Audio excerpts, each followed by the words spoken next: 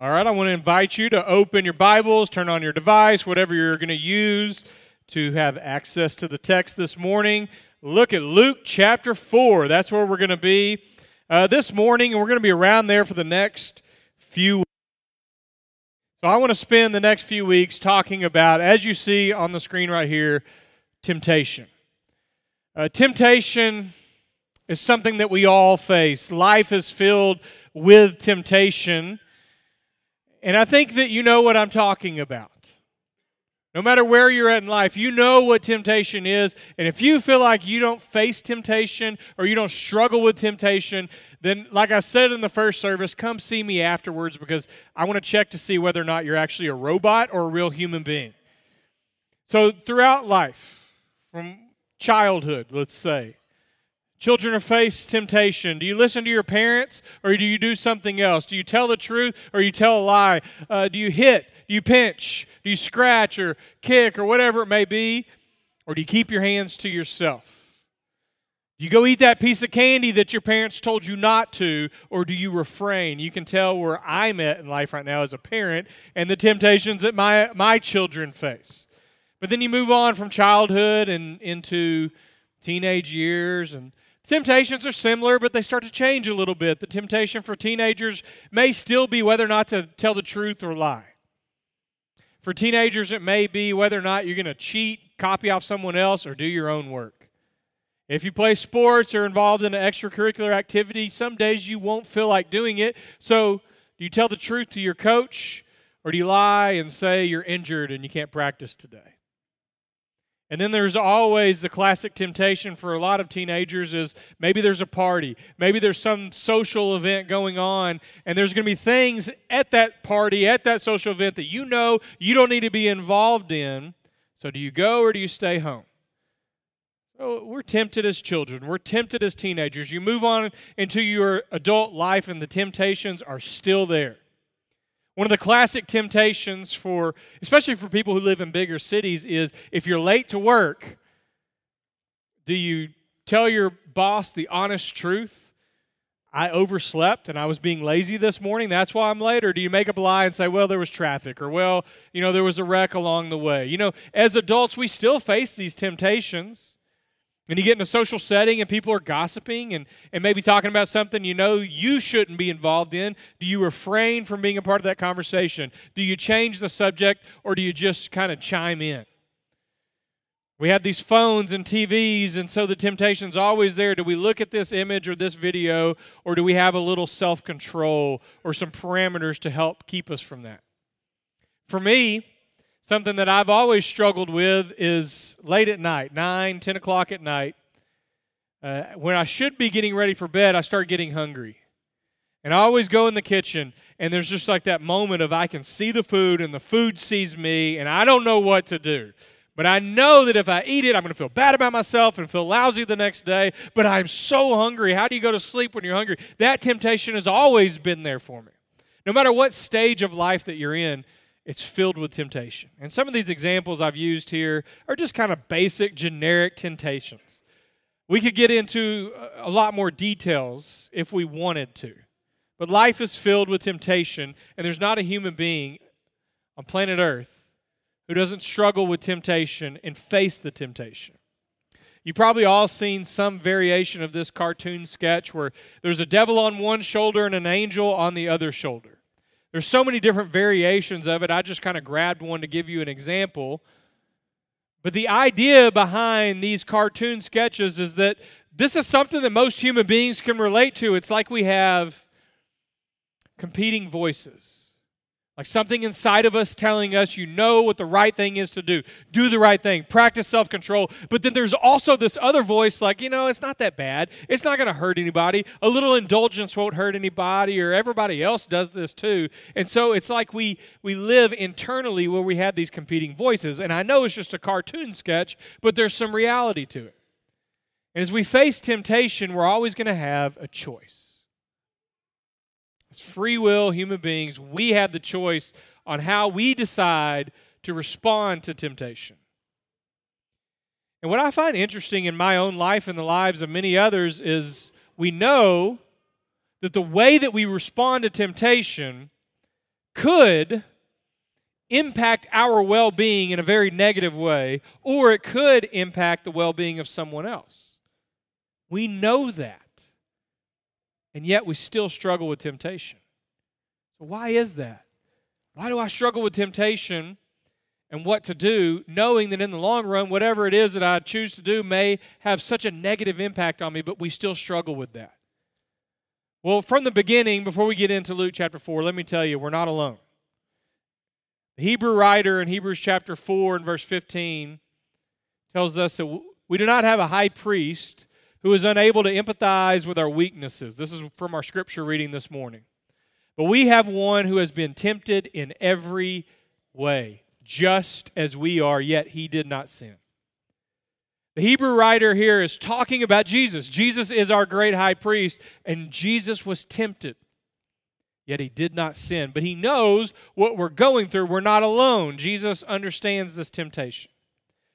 And my plan over the next few weeks is to immerse ourselves in the temptation in the wilderness. You've probably read this before, or maybe today you'll be reading it for the first time. There's a guy named Philip Yancey who many years ago wrote a book called The Jesus I Never Knew. And in this book about Jesus, he has a chapter, and one of the chapters is called The Showdown in the Desert. I like the way he words that. So we traditionally call this the temptation in the wilderness, or we could call it the showdown in the desert, whatever you want to call it. In Matthew chapter 4, verse 1 through 11, and Luke chapter 4, verse 1 through 13, which is what we're going to focus on today, you have the two parallel accounts. The story of Jesus going out into the wilderness to face the devil, the showdown in the wilderness, the showdown in the desert. Matthew and Luke are pretty much the same, except that if you were looking closely, the second and third temptation are in different orders. Other than that, it's pretty much the same details. And what I want to do today in the next few weeks is just immerse ourselves in this story. Immerse ourselves in this text and see maybe what God may have to say to us through this. To slow down long enough to spend some time in it. And my plan is to look at it from three different perspectives. Today I want to look at it from an intro, but also the perspective of what do we learn about the devil? What do we learn about the tempter? Next week we'll get into more specifically these three temptations that we see. And then the week after that, look at the resistance that Jesus gives to Satan and what we can learn about resistance in our own lives. But for starting today, let's read Luke chapter 4, verse 1 through 13, and we'll just take it all in together. Jesus, full of the Holy Spirit, returned from the Jordan and was led by the Spirit into the wilderness, or in the wilderness, where for 40 days he was tempted by the devil. He ate nothing at all during those days, and when they were over, he was famished. The devil said to him, "If you are the Son of God, command this stone to become a loaf of bread."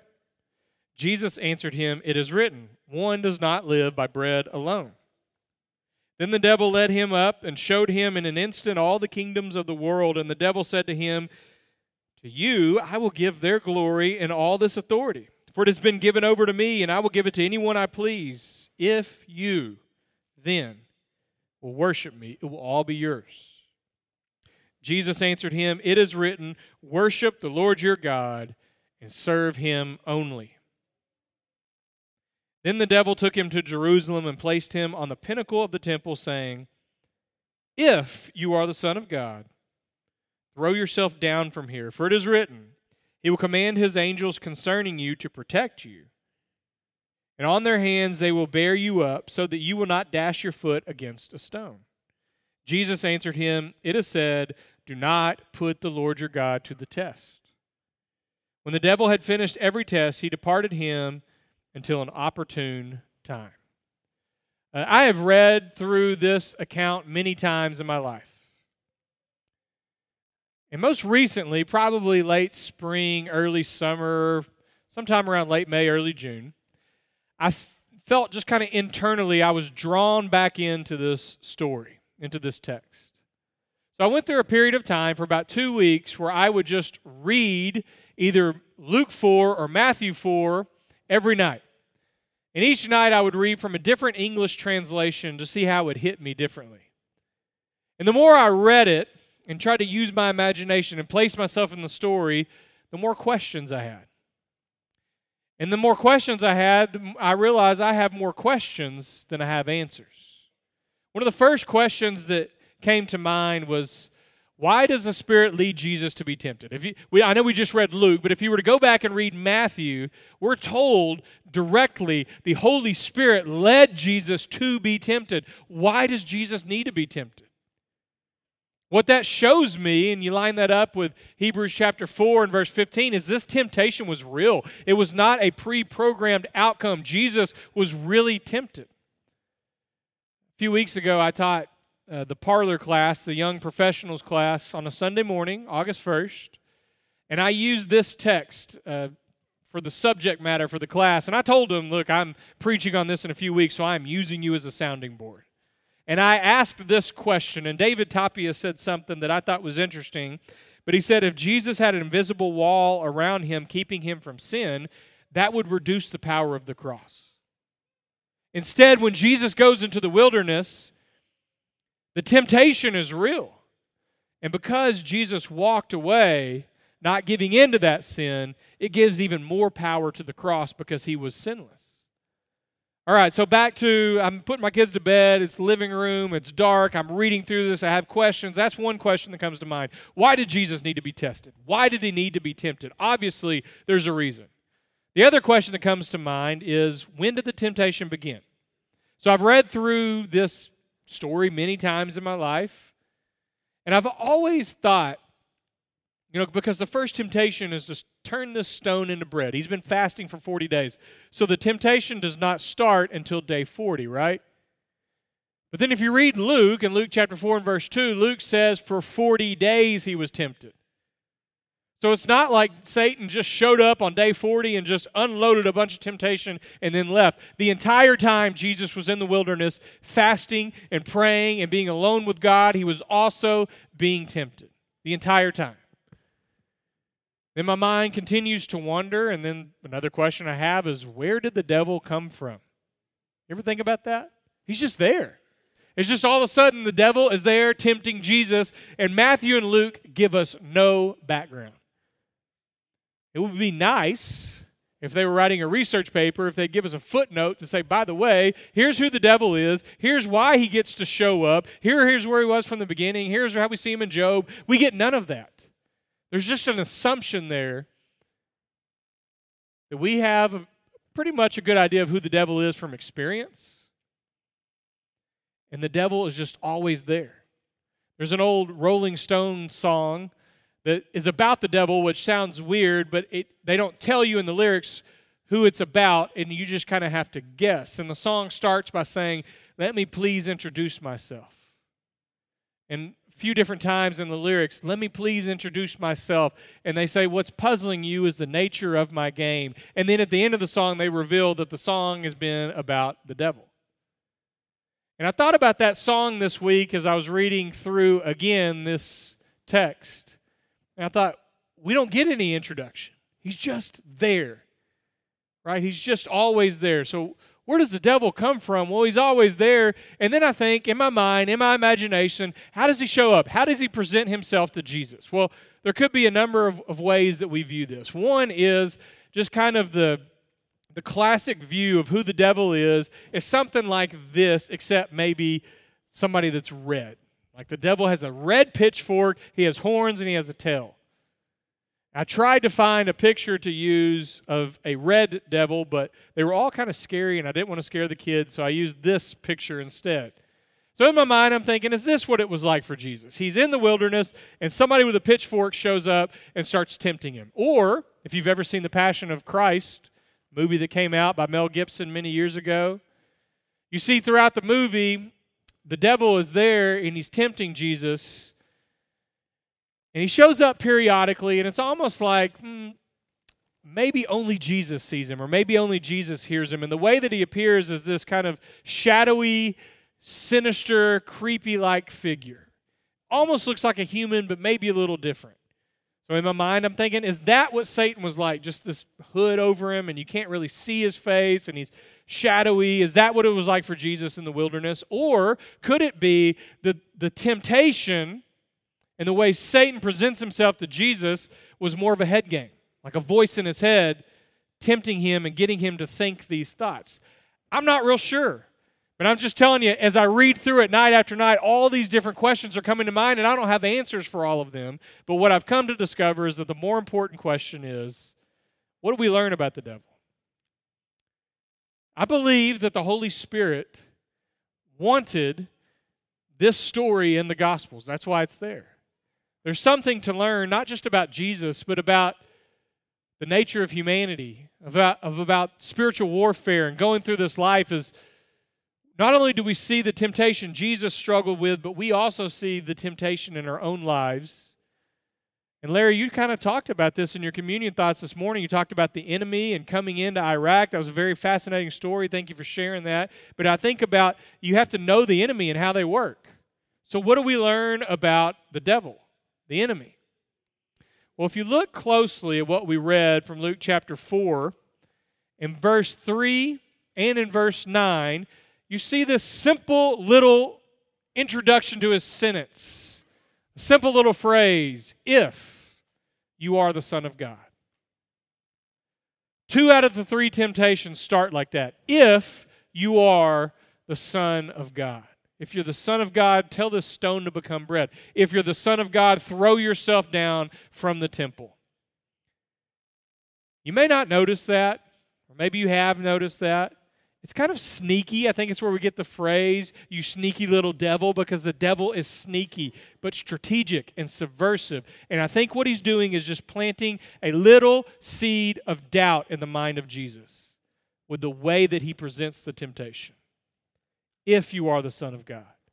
Now, in order to fully appreciate Satan's tactic here, you got to go back in order to go forward. So flip back to Luke chapter 3, and I want to read just 2 verses, the baptism of Jesus in Luke 3, verse 21 and 22. Now, when all the people were baptized, and when Jesus also had been baptized and was praying, the heaven was opened, and the Holy Spirit descended upon him in bodily form like a dove. And a voice came from heaven. You are my Son, the beloved. With you I am well pleased. This is Luke's version of Jesus being baptized. It's a beautiful moment where the Trinity, the Father, Son, and Holy Spirit are all together as one. But what is really important, what's so significant for Jesus' life and ministry, is the voice that he hears from his Father. You are my Son. You are my beloved. With you I am well pleased. And then the way that Luke presents the gospel, if you kept reading, there's a genealogy. You know, Matthew also has a genealogy, but he has it in a different order. And if you look at the way Luke traces the genealogy of Jesus, I won't bore you with all the names, but if you scroll down to verse 38, it says the son of Seth, the son of Adam, the son of God. What Luke is trying to get us to see as readers is that Jesus was indeed the Son of God. He can trace it all the way back through Adam, all the way back to God. And what the Father is trying to get Jesus to see at his baptism and get him to hear and to feel and to know is, Jesus, you are my Son. That voice of affirmation. So you go back to Luke chapter 3, you get that, and then you come back to the temptation in the wilderness, and notice what Satan's doing. If you are the Son of God. I think what Satan's doing is just trying to question Jesus' identity and just plant a little seed of doubt in his mind. If you really are the Son of God. He's either getting Jesus to question, am I really the Son of God? Or he's trying to get Jesus to question, if I am the Son of God, what does that actually mean? Jesus is trying to sort that out. He knows it's a path that's going to eventually lead him to the cross. But Satan is trying to just kind of sneak around and get him to rethink all of that. So, back to my question, what do we learn about the devil? If this is what the devil does with Jesus, and the devil's not afraid to go toe-to-toe with the Son of God, what will he do with us? I have to believe somewhere in there that the way that the devil works on Jesus might be how he works on us as well. And there's probably a really good chance that if the devil's trying to get Jesus to question and be confused about his own identity, then I bet the devil does it to us as well. The tempter. He gets us to question our own identity. And when I was going off to college many, many years ago, I remember leaving, and I was leaving the driveway, and my mom said, "Remember who you are and whose you are." And then my dad just said, "Hey, we've enjoyed having you," and he sent me on my way. But my mom, she was crying. She said that, and it didn't really register. I shouldn't say I didn't care, but at the time I was just eager to go to college. But that stuck with me. Remember who you are and whose you are. And since that time, I've heard other parents say that. Maybe you said that to your kid as they started school, or maybe that's been said to you. Remember who you are. And what Satan will try to do is what he did with Jesus, is try to get you to be confused about that, muddy the waters a little bit, and forget who you really are in Christ. Many years ago, I watched this movie. It took place in Sierra Leone, Africa, and it was based on reality. The movie itself is not a true story. But in Sierra Leone, Africa, and in other places around the world, it's very sad that this happens, but there are rebel armies that will go through villages and basically kidnap young people, take them away from their families, and then brainwash them and force them to become soldiers. They brainwash them and strip them of their identity. So in this movie, there was a father named Solomon, and this is his son, Dia. And Dia was taken by the rebel army. And so the rest of the movie, one of the main plots was the father, Solomon, had a relentless pursuit of his son. And finally, towards the end of the movie, Solomon, for the first time in a long time, comes face to face with his son. And at first you can see it, the son doesn't even recognize his own father. It doesn't even register because he's been so brainwashed to become somebody else. You had this tender moment in this movie scene where the father is telling the son, "Dia, you are my son. I love you. Your mother loves you. Your sister loves you. You are a good boy." And he repeats that over and over. "Dia, you are a good boy. You love going to school. You love doing homework. You love your sister. You love your mom. You are a good boy. I am your dad, and I love you." And then you watch the son as he slowly kind of lets his guard down. And it's like the grip of Satan is slowly let go of him. And he embraces his father because he finally remembers who he really is. And I think what Satan's trying to do with Jesus in the wilderness is to get Jesus to think, question, wrestle with, doubt, who am I really, and what does it mean to be the Son of God? And I think that maybe that's what Satan does with us as well. And perhaps, maybe the root of many of the temptations that we're going to face, maybe some that I mentioned at the beginning or many others that you could list, that at the root of that, the way that you choose, the way that you choose to respond to temptation will be influenced by your understanding of what it means to be a follower of Christ. If you claim to be and you are a baptized follower of Jesus Christ, and we are all children of God, our understanding of who we are, our identity, will influence how we respond to temptation. So if you want a practical challenge this morning, because we're going to spend a few more weeks looking at the temptations, get more specific, I want to challenge you to do something maybe a little weird, maybe it's out of your comfort zone, and I want it to be private, just between you and God. And I'll do it too. Get a scratch sheet of paper, get the bulletin where the sermon notes are, or just pull out a note on your phone, and just in one column write out all the temptations you're currently struggling with. And just be honest. It's between you and God. There's no human being that's not going to struggle with temptation. So write out your temptations, what you're currently facing, what you faced in the last year, what you anticipate facing coming up this year. And then in the column beside it, beside each temptation, just write, "I'm a follower of Jesus. I'm a child of God." And then line those temptations up with who you are and see if that can influence your own response and your own decision making. Last night, as I was preparing for this, kind of putting the final touches on this sermon, And one of the things I always wrestle with is how do I end the sermon? So I thought to myself, okay, we're talking about identity and how Satan tries to confuse that and strip us of who we really are, get us to question that. I just wrote down the question, who am I? And here's what came to mind. Here's what I wrote down. I am a sinner. I am. I'm a sinner who has been redeemed by the blood of Christ. I've taken off, in my baptism, took off the old self and put on the new self, but guess what? I still struggle with temptation. I still struggle, and I still believe that God forgives me as I forgive others. But then I also wrote down, but I'm not alone. I'm not alone because we have our church family, and I'm not alone because Jesus knows what I'm going through, because Jesus also faced temptation. So who are you? Who are you in Christ?